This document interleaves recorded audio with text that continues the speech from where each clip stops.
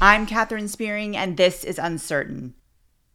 So I'm going to give a disclaimer for this episode and include a part of the conversation in this interview that I would normally remove because it's just regular chatter before the interview actually starts.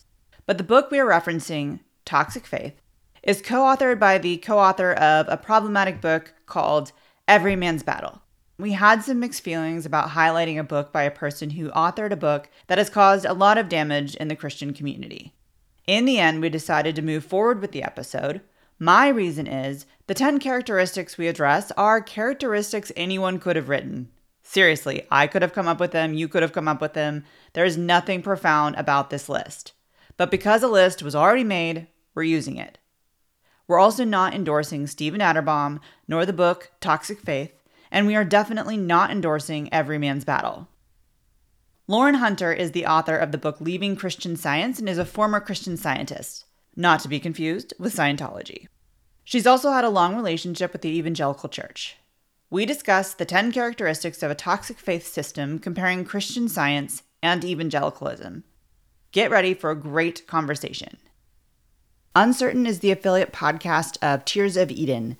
Tears of Eden is a community and resource for survivors of spiritual abuse.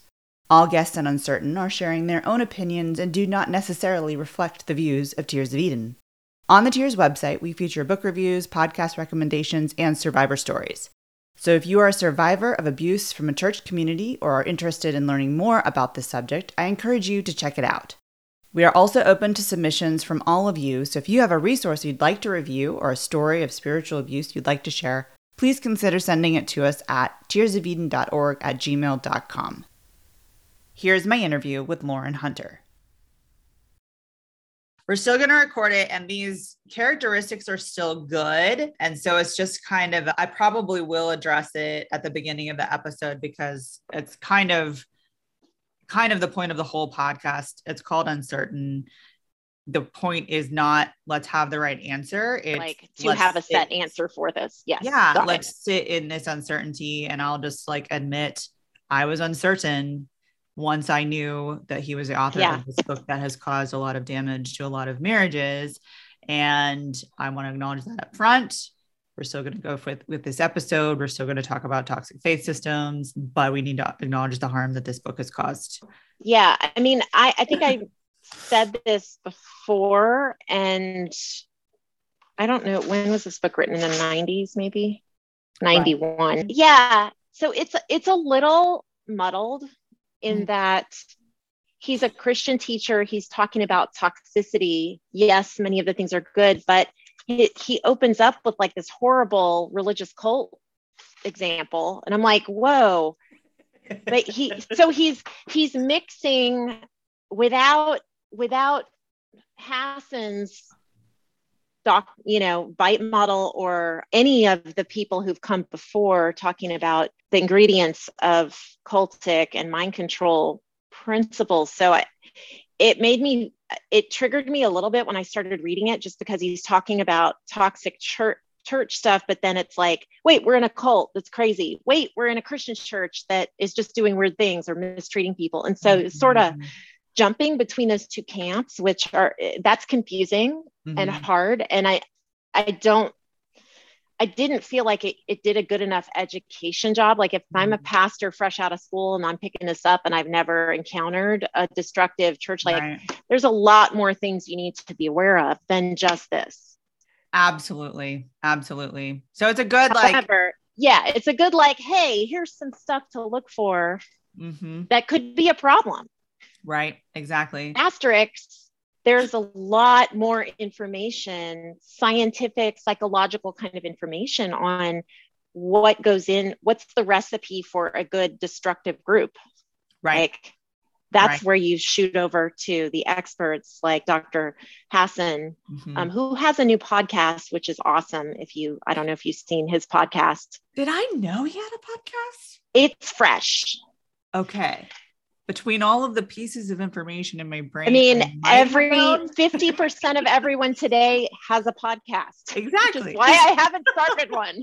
I'm like, I don't even have time to listen to all If I were trying to start one right now, I would be way too intimidated. I feel like I started right with the explosion when everyone was doing it, and I wasn't fully aware that everyone was doing it, and then suddenly was like, oh, everyone's doing this too. Well, I mean, you're fortunate in that you picked a genre that needs more. Right. There's only a cup, you can fit them in the palm of one. Like there's only a very small few. Right. The fact that Christianity Today did that whole series on the rise and fall of Mars Hill, like that was revolutionary journalism, because for Christian organization to actually report on toxicity within the Christian faith, like 2 thumbs up. It exists. It exists. Yes. All right. Well, let's jump in. I would love, before we start going through the 10 characteristics of a toxic faith system, I would love to hear about your book, what it's about, and why you decided to write it. That is a good question. Thank you for having me on the show. I'm Lauren Hunter, and I'm a jack of many trades, but predominantly a writer and an entrepreneur, and also a worship leader. So what you want to add there? A mom of 4 great kids who are all 12 to 19. So that's a fun zone, learning to let go a little bit more these days. So 2 years ago, not quite 2 full years, but September 2020, I released my first book. The title is Leaving Christian Science, 10 Stories of New Faith in Jesus Christ.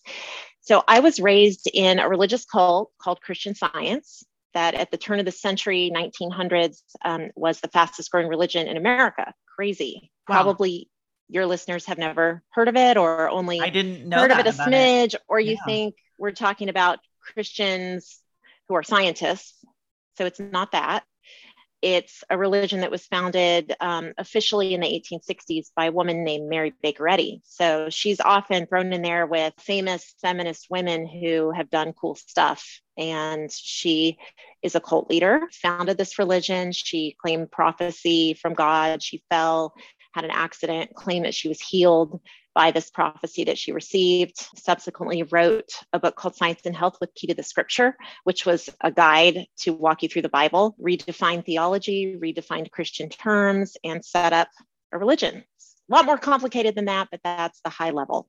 Right. I was raised 4th generations of Christian Scientists. So that's a lot of people on multiple sides in my family. So I didn't know anything else. This is what I was born into. I didn't choose it. Christian Scientists are known for most well known for not having medical treatment, not getting vaccinated, choosing prayer over medicine. And that's complicated in the theology, but that's a nutshell. So I love stories, and I had written my own testimony, my own story, kind of what happened to me and how the cracks kind of got into the theology I was raised with, and then how God kind of stepped in there and like broke it apart. Because you think that you are raised with the truth, and truth in Christian Science is capitalized, a T. It means Christian Science truth as taught by Mary Baker Eddy. Doesn't mean truth from the Bible, the Word of God. So I thought I always had the truth until the cracks started showing up. And so I wrote my story, and then I interviewed 9 other people to tell their stories out of Christian Science, really to show like the evidence, like I'm not the only one. There's a lot of people who have left Christian Science. And so the book is organized around different theological topics that are essential to kind of break apart Christian Science theology and help people see into what's wrong with it and then kind of recorrect it. So out of the 10 stories, for each story, each person's testimony kind of tells a story related to each topic. So I go through that, and then there's a pastor point at the end and kind of a compassionate letter from me speaking to the reader, and then a section on biblical truth that has a couple of Bible verses and a few reflection questions. So it could easily become like a guide to go through with people who are questioning. That was what I was going to ask. Is that kind of who your audience is someone who's like, oh, cracks are forming, foundation isn't as solid as I thought, I have questions, and that was kind of who you thought? Definitely. Yeah, that's definitely the primary audience. And the secondary audience is people who are in relationship with Christian Scientists. So there's a lot of people like, so what I heard, and there's some good reviews up on Amazon of people who were like, oh my goodness, I didn't understand this at all. And they're just beating their heads against the wall, trying to wrap their minds around like, what makes this person tick? Why do they behave this way? And so that was cool to hear, right. that so many people, and even people on my book launch team, like my own mother-in-law was like, she's, I've been around for 28 years in the family, and she was like, I had no idea, Oh, that's awesome. That's really great. That's really cool. Well, that's really awesome. And I hope that, and I think as you were sharing some of your experience of like what Christian Science is, and that this is the only way, like this is the truth. And there are subsets of that in the evangelical community. This is the right way to interpret the Bible. Absolutely. This is what this means. And I think a lot of us can relate to that specific part of it. Doesn't mean every church is a cult. It doesn't mean every church is a high control environment, but that is a characteristic, and some of the characteristics that we're going to go over today of these high control environments, of these toxic faith systems that are going to show up in evangelicalism. And if you've been in evangelicalism for a good amount of time, you've seen it because it's that common. So in the amount of time that we have left, we're going to try to go through. Let's do this. So what I would like to do is I'm going to read it, and then I would love to hear you like share an example of it from Christian Science. And then I'm going to share an example of something that I've experienced either in evangelicalism or the Bible-based cult that I grew up in, which is very similar to Christian Science. So let's get started. First one is characteristic number 1. The members of the toxic faith system claim their character, abilities, or knowledge make them special in some way. Yes. I like that he chose this as number 1 on his list, because I think every group uses this one to kind of differentiate, which it's interesting from a marketing perspective. It's like, if you don't have something special, like what's going to draw people to your group? So I mean, each group that fits into some kind of toxic faith system, they attempt to support their claims with scripture. So Christian Science definitely was supported with scriptures plucked out of context by Mary Baker Eddy. She did consider herself a modern day prophet, but she always kind of referred to that as like third person or convoluted Victorian language. So you're like, wait, did she just say that she's the comforter that Jesus said he would send? And you're like, wait, did she say that? Did she say that? So there's some controversy. Well, she didn't exactly overtly say that, but yes, she does mean that she meant that Christian Science was the Holy Spirit. Whoa. The comforter. So, and I apologize for not having the scripture. No, there's a chapter in my book on the Holy Spirit. This comforter I understand to be divine science. Whoa. Which is a synonym for Christian Science. Straight up. That is pretty overt in my opinion. Yeah.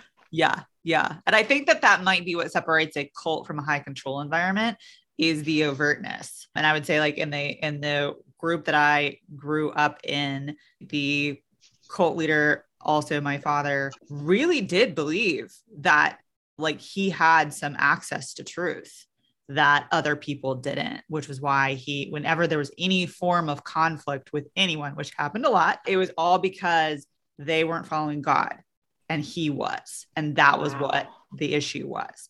And it presents so much more subtly in evangelicalism, but I have seen that happen. And we were talking about the PCA earlier, of just like the Reformed theology being the ultimate form of theology.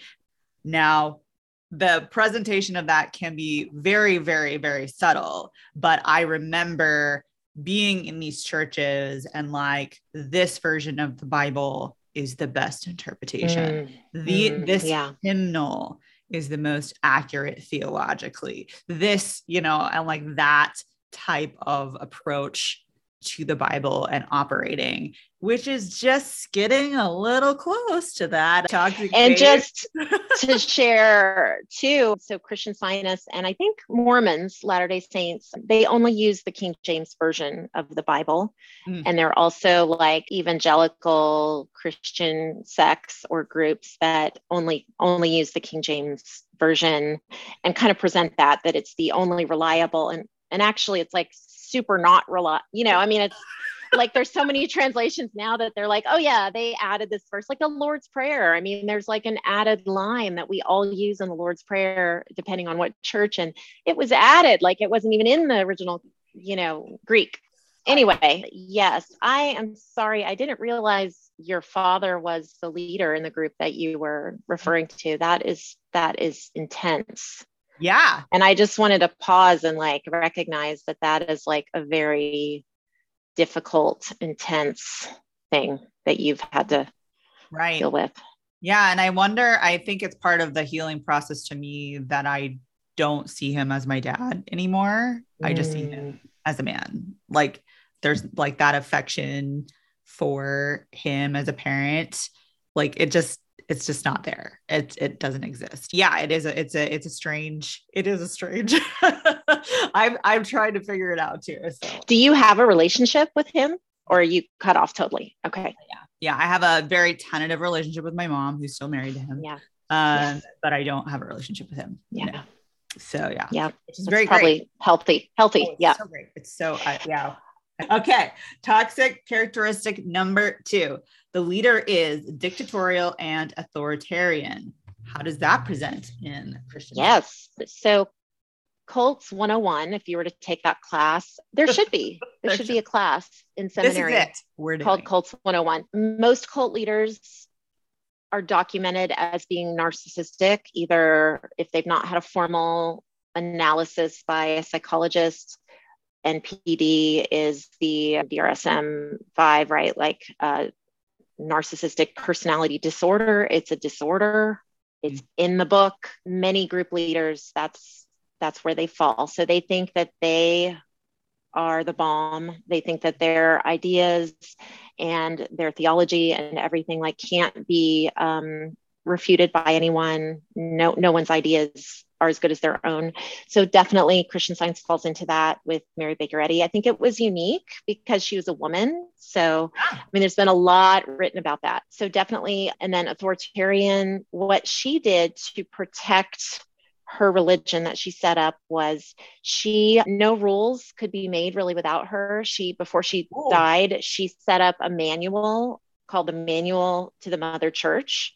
And it's a little book kind of like this. And it has all the rules for church government in there, and nothing can be changed. She left no way to make any amendments, any changes, any modern prophecy. Even the Mormons have modern prophecy, and they can make some edits and changes to things with their board of men back in Salt Lake City. Post-mortem narcissist. Yes, post-mortem narcissist with controls in place so that few, if anything, aside from what color to paint the parking lot lines or what color to paint the building, very few things can be changed. They do update the hymnal. There's a committee for that. And so I thought that was interesting, but I don't think there's anything drastic in there.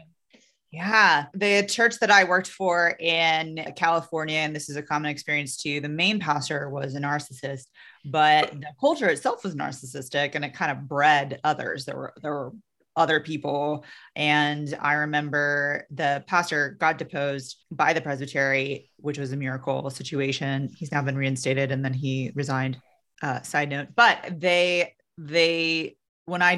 they were doing the investigation before they removed him, when I was interviewed, I told them, I was like, you're going to be right back in this situation immediately, because this culture is wired to be run by a narcissist. Like the culture itself will not operate if there is not a narcissist leading it, because it needs like one person telling it what to think and what to believe. And he was a more behind the scenes operator, what I experienced of him, and would like put people out to kind of like do his bidding. They're called flying monkeys. But I definitely saw that operation of just like, it wasn't ever him directly saying it. He had other people kind of doing that operating for him. And I think in a like an evangelical culture, there's a lot of like, you know, self-flagellation, debasement. You're supposed to kind of like not be self-seeking. And so I think it sets up a culture for those narcissists to be a little bit more covert and have to operate in a little more covert way. Not always, but in some cases that is the case. So if there's one person or group pulling the strings, that's a red flag, telling everyone what to think. Well said. Characteristic number 3. Religious addicts, which is, this book addresses religious addiction, which is, I think, something on another podcast we need to talk about why people become addicted to a religion. But in this characteristic, religious addicts are at war with the world to protect their terrain and to establish themselves as godly persons who can be compared to others' who can't be compared to other persons of faith. Yeah. So I mean, I was a little confused about how he's interchanging religious addicts in the context of the list, but I think what he's getting at is the system of toxicity, the toxic faith system, quote, toxic faith system, is what produces religious addicts. So then the followers become religious addicts and also the leaders within it. So in Christian Science, there's lots of controls which fall into that. If you've set up a cult well, or a group that is being redefined by its principles, you have to have control mechanisms in place to control the mind. So Christian Science is considered a mind science cult in Kingdom of the Cults by Walter Martin, there's a new handbook out that his daughter, Jill Martin Rishi, who has become a contact of mine and endorsed my book. It's a smaller handbook guide that goes through the main cults, which is really helpful if your listeners want to look that up, the Kingdom of the Cults handbook. And the controls in place include information controls. So Christian Science has committees on publication, and each region around the world has people who are like public affairs for Christian Science. So they will kind of stamp out, or they'll write op-eds to the newspaper if there's an article about, a child not receiving their vaccine or whatever the information is. They have sort of spies out there who are looking for things in the media. Also, like every other good high control group, you're not really supposed to read outside the lines. So there's Mary Baker Eddy set up the Christian Science Publishing Society way back in the 1800s. So they published their own book. So her book is published. She was a good business person. She published her own book. She published many other books. There's other Christian Science authors who will get published through there. There's a Christian Science Journal, Christian Science Monitor, which you may have heard of. It's a national newspaper. I think it's only published like once a week now. But so all of these publishing endeavors serve to control that information. And I was also going to say that the us versus them, which I think another point hits on that, but at war with the world. So you kind of build this bubble, and that is a great lead into whatever you're going to share, because the bubble, the culture wars might be where you're headed. A good book on this is Jesus and John Wayne. Kristen Dumais wrote that, but the culture wars occurred in the 80s, I think, spearheaded by people like James Dobson.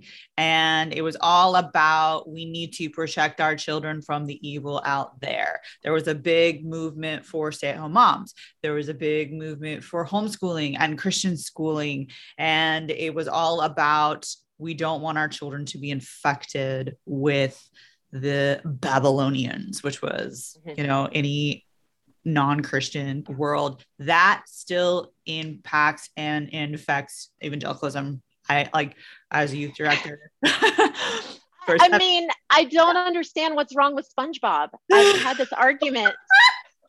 And I have another friend who's an author and was right in there with many of the people that you mentioned. She wrote a book on what's wrong with Harry Potter, and she got blacklisted in the Christian community because she didn't see the harm and kind of I want to question read that book. Yeah, I'm probably getting the title wrong. I'm sorry, Connie, if I'm getting the title wrong. I'm going to look it up real quick.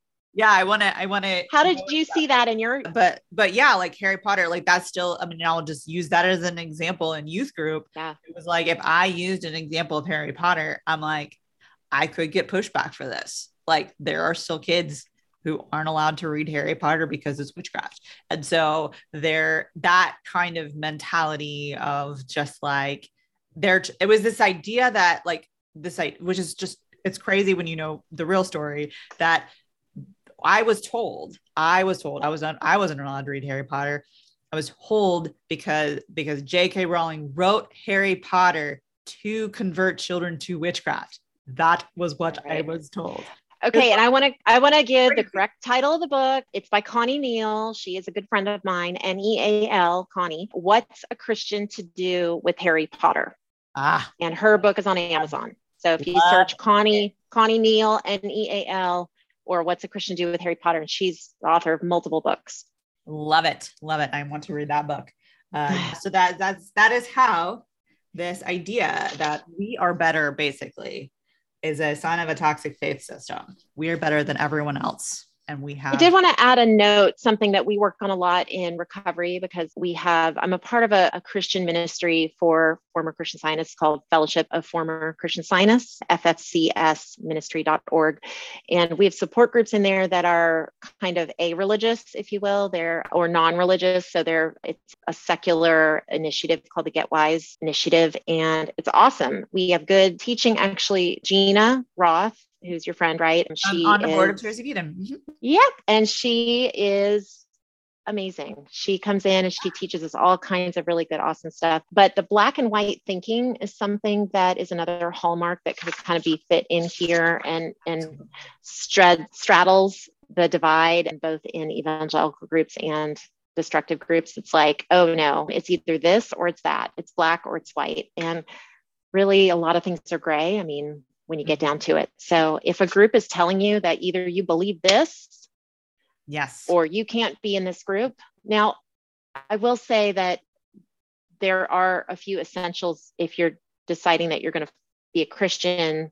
You know, there's a short list of essentials, right, that you want to cling to, but there's a whole lot of other stuff that shouldn't be on that list. Mm-hmm. So, and just like core values of this reality of like, you know, like, why do we say abuse is wrong? Like, you know, like there's a reason why we will say certain things are wrong and certain things are harmful or certain things are unhelpful.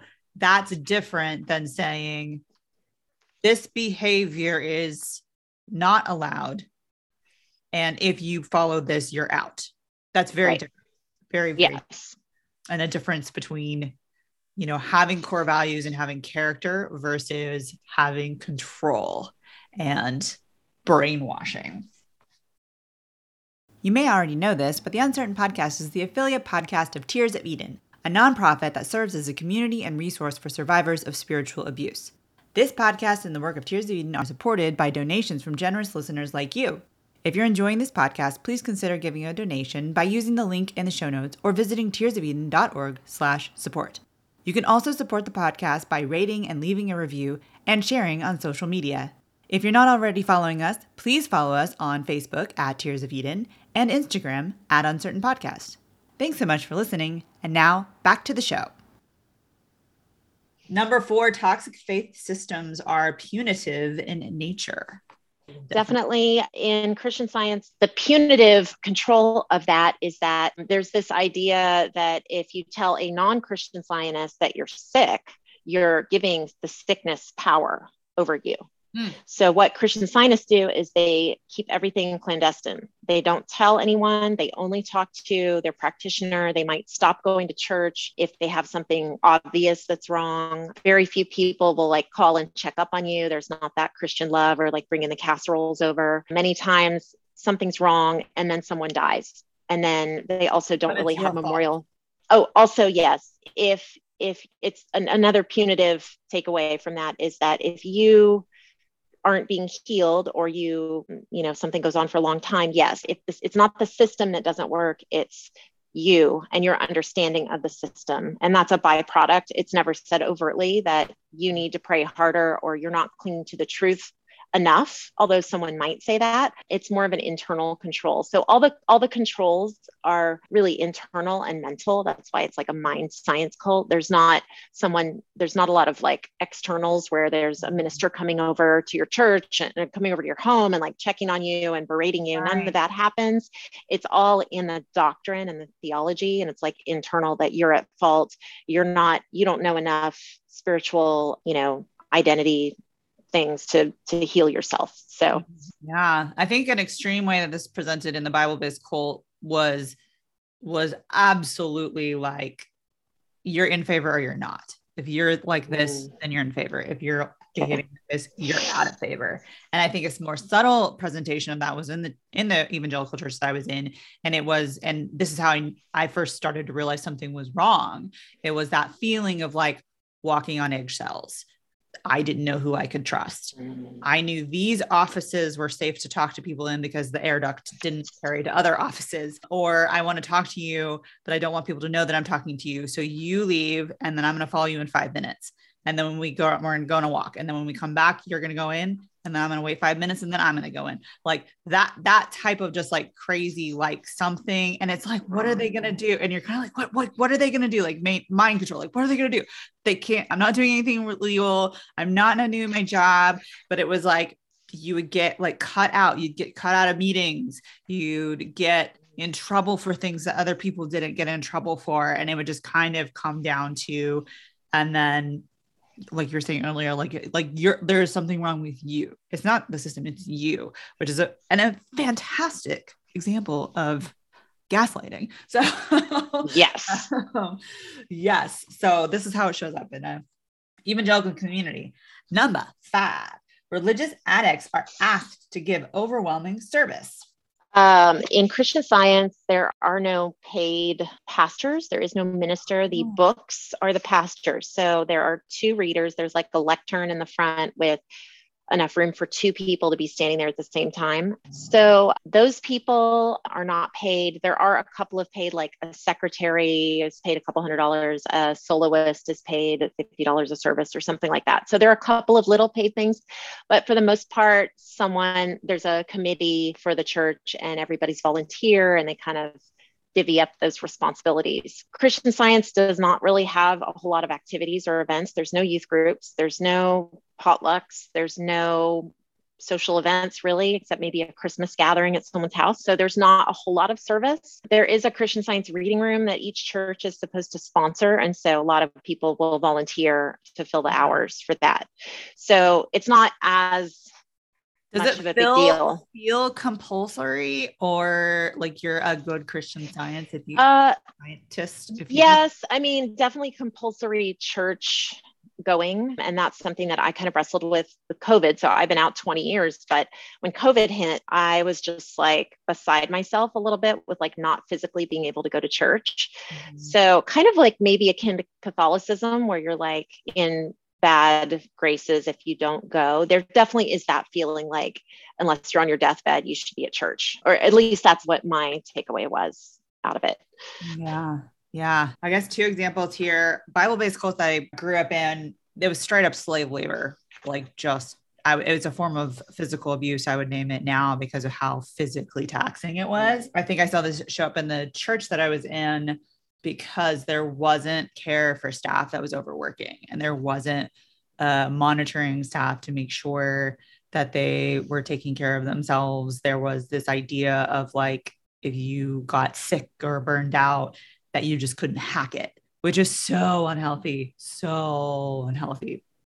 And so I know that like floods the waters. I see that a lot just on Instagram, people that I follow on Instagram, of just like, like compelling these people to volunteer this ungodly amount of hours, not unpaid, just, and that sort of thing, that kind of, and like, you're serving the Lord, like that kind of compulsion. I see that happening a lot in evangelical community. Yeah, there's a huge component of that in Mormonism. And I just was reading a book that kind of itemized all the different hours. And then there's several people, former Mormons, like on Instagram too, that have spoken out about that. And there's like 20 hours compulsory stuff, like you're supposed to go to as a family a week.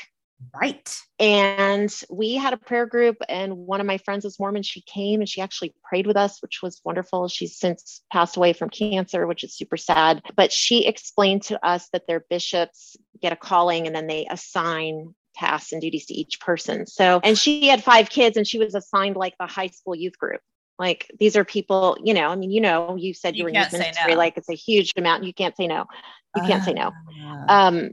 But I feel like that has leaked into evangelicalism big time. Like there are mega churches in our neighborhood where I have friends whose teens are being worked into the ground at summer camps and things like that. And they did it even during COVID, and everybody got COVID and things like that, that I'm like, that is not good.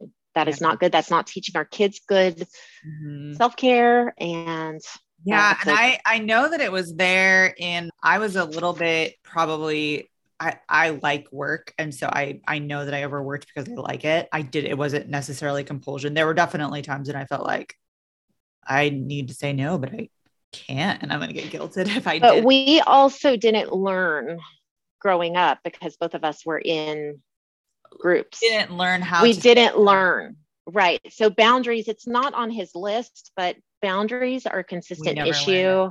True. Mm-hmm. And so I've had to learn as an adult, what do healthy boundaries look like, both with myself emotionally, with myself serving others or people pleasing. And let me tell you, to go from a high control group to step into Christianity as a young mom, and I had 4 kids, and that I was still under that law of like, you will please, you will serve, you will do. And I had, 1, 2, 3, 4 little kids, and I was still, I jumped right in. I was a MOPS table leader. I was a Bible study leader with my baby on my knee. I was on a committee for women's ministry. Like the list goes on. Nobody was saying, maybe nobody was do this. Right. Like, maybe you should wait for this season. Yeah. I remember that, just like that infection. And I experienced a lot in the church in California. I didn't experience so much at other churches, but definitely the church in California.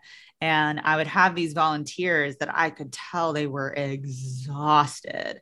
And I would have conversations with them and I probably should have pushed harder, but it was like, you're pushing up against this mentality of like, if I don't do this, I'm a failure.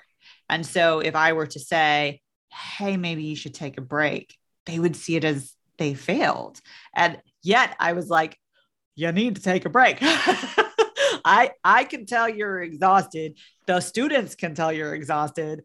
It's time to take a break. Like, it's not good. And so it was just internal. And I just remember being like, we're going to be okay. Like, we're going to be fine. Yeah.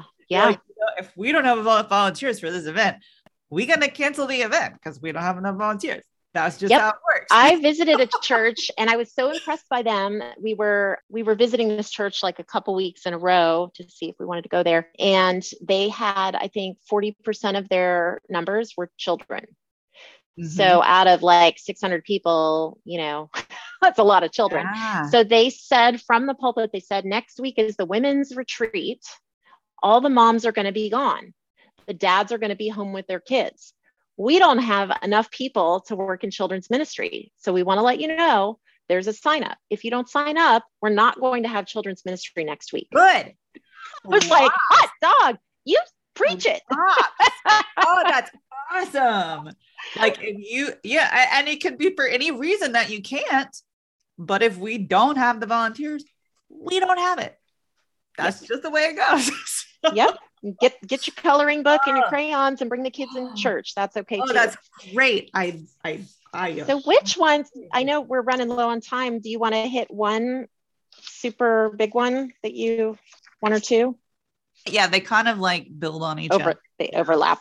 Yeah, I'll read the last 4 of them. And you tell me which one jumps out at you the most, and we'll talk about that one for the last time. So then listeners at least have these in their head. Number 7, communication is from the top down or from the inside out. Yes, that makes sense. Number 8, Rules are distortions of God's intent and leave him out of the relationship. Whew. Legalism. Yes, legalism is and always has been a problem, definitely. And Christian Science has a lot of legalistic controls within it. They will say, they'll say that like each person is free to choose their own path if they're not having a demonstration, which is a healing. They're free to go. Like if you ask a Christian Scientist, can you go to the doctor and say, well, each person is able to make their own choices. But the truth of it is, if you're a reader, you're on the board and you choose medicine, you're out. Whoa. You're taken down. Maybe not excommunicated, because that's not really done. People just kind of leave and aren't heard from, but definitely the controls are there. Yeah. So that one overlaps with punitive. Yeah. Absolutely. Number 9, religious addicts lack objective accountability. That is that's huge. Big one. And toxic systems. And then number 10, the last one, the technique of labeling is used to discount a person who opposes the beliefs of the religious addict. I'm assuming an example of this is like they're a gossip. Like, oh, they just gossip. Or I mean, it's more, it goes back to the previous one, us versus them, which the disgruntled people who left the church. Oh, they're the disgruntled employee. Yeah, mostly in Christian Science, they're degraded and devalued by saying, oh, they just really couldn't grasp it. So there's a collective narcissism with groups like this. And I've kind of written about this spiritual elitism, if you will, that we have a special knowledge. No one else has this. We are the only ones. If you want to have this, you need to be in our group. And then the fallout from that is if somebody says, oh, it didn't work for me, or I didn't have a healing, then the Christian Scientists might say something very narcissistic, like, oh, it wasn't, they couldn't grasp the high understanding of the principles that Mary Baker, described. And so that's very convenient. It's very convenient. Yes. And so, sorry.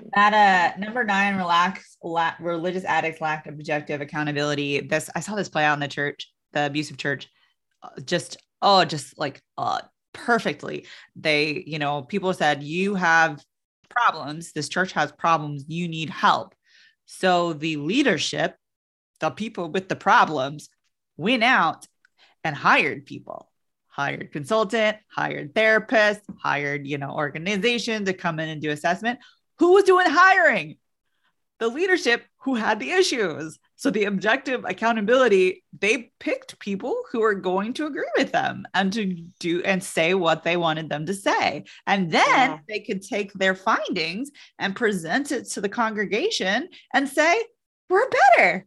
We're healed. This person, and this person signed off.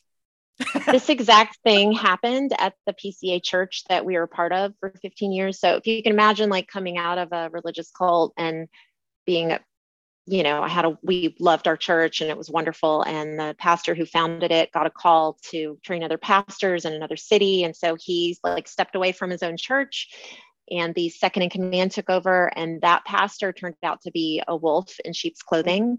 And he slashed and burned every ministry that was thriving. And one by one, each person on staff resigned and had to sign the NDA and wasn't allowed to speak freely.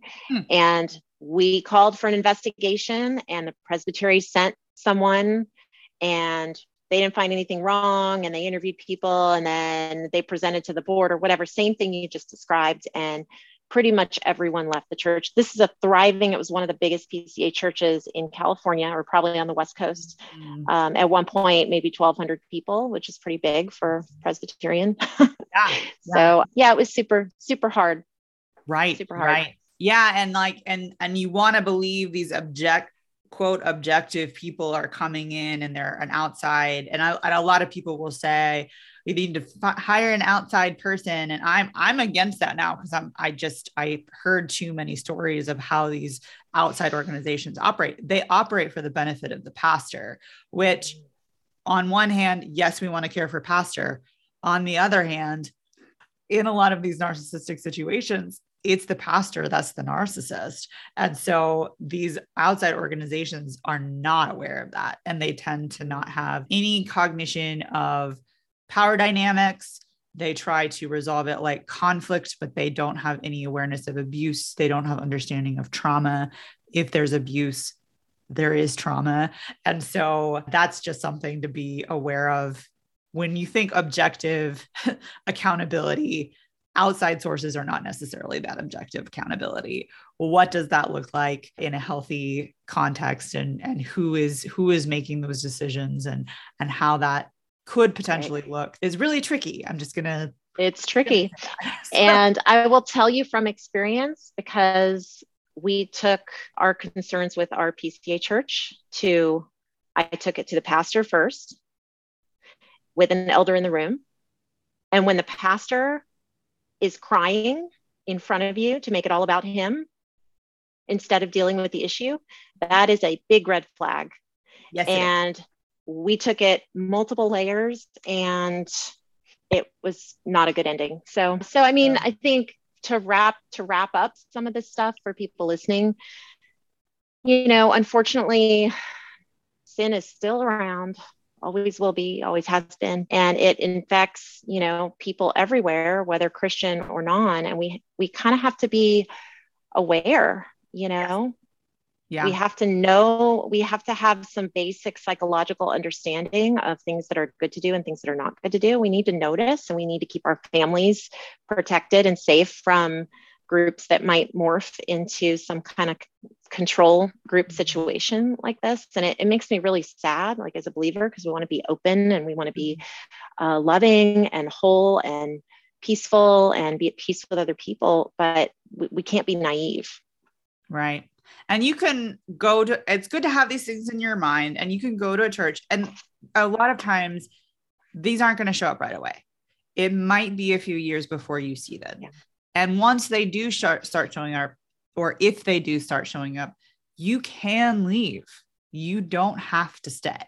And I would recommend, from just stories that I've heard and seen, there are people who need to stay and try and fight and reform from the inside. That's just something that some people need to do for themselves. But more than likely, once it's reached this point, you're not going to be able to do much. So you can leave, you can find another place, and it's okay if it's really fun for a couple of years and you really like it for a couple of years, and then it ends up not being so great. That's okay. It's okay. That time that you enjoyed it, that's still real. That's still valid. It's still a real experience, and you can take those memories with you. Well said.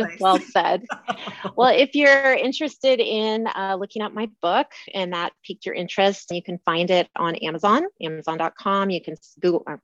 You can Amazon. We'll call it Amazon. You can Amazon, or you can Google. And I will put all your information in the show notes so people can. Yeah, great. Yeah, it's Leaving Christian Science. And then you can find me at laurenhunter.net. Thanks so much, Catherine. It's a great conversation. I am so glad this finally happened. Yes, me too. Like 6 months. Doesn't matter. God's timing, right? But this was great. I loved it. This was so great. I really appreciate you taking the time to go through all these toxic faith characteristics for us. And I think it's going to be a super helpful episode. So really glad to get to connect with you as well. Thanks so much. Thanks so much for joining us today. Uncertain is the affiliate podcast of Tears of Eden, a community and resource for survivors of spiritual abuse. If you're enjoying this podcast, please consider making a donation by visiting tearsofeden.org/support. All donations are tax deductible. Intro music featured in this episode is from the band Green Ashes. Before you go, please take a moment to like, subscribe, or leave a review, and don't forget to share this podcast show with everyone you know. I'm Catherine Spearing, and I'll see you next time.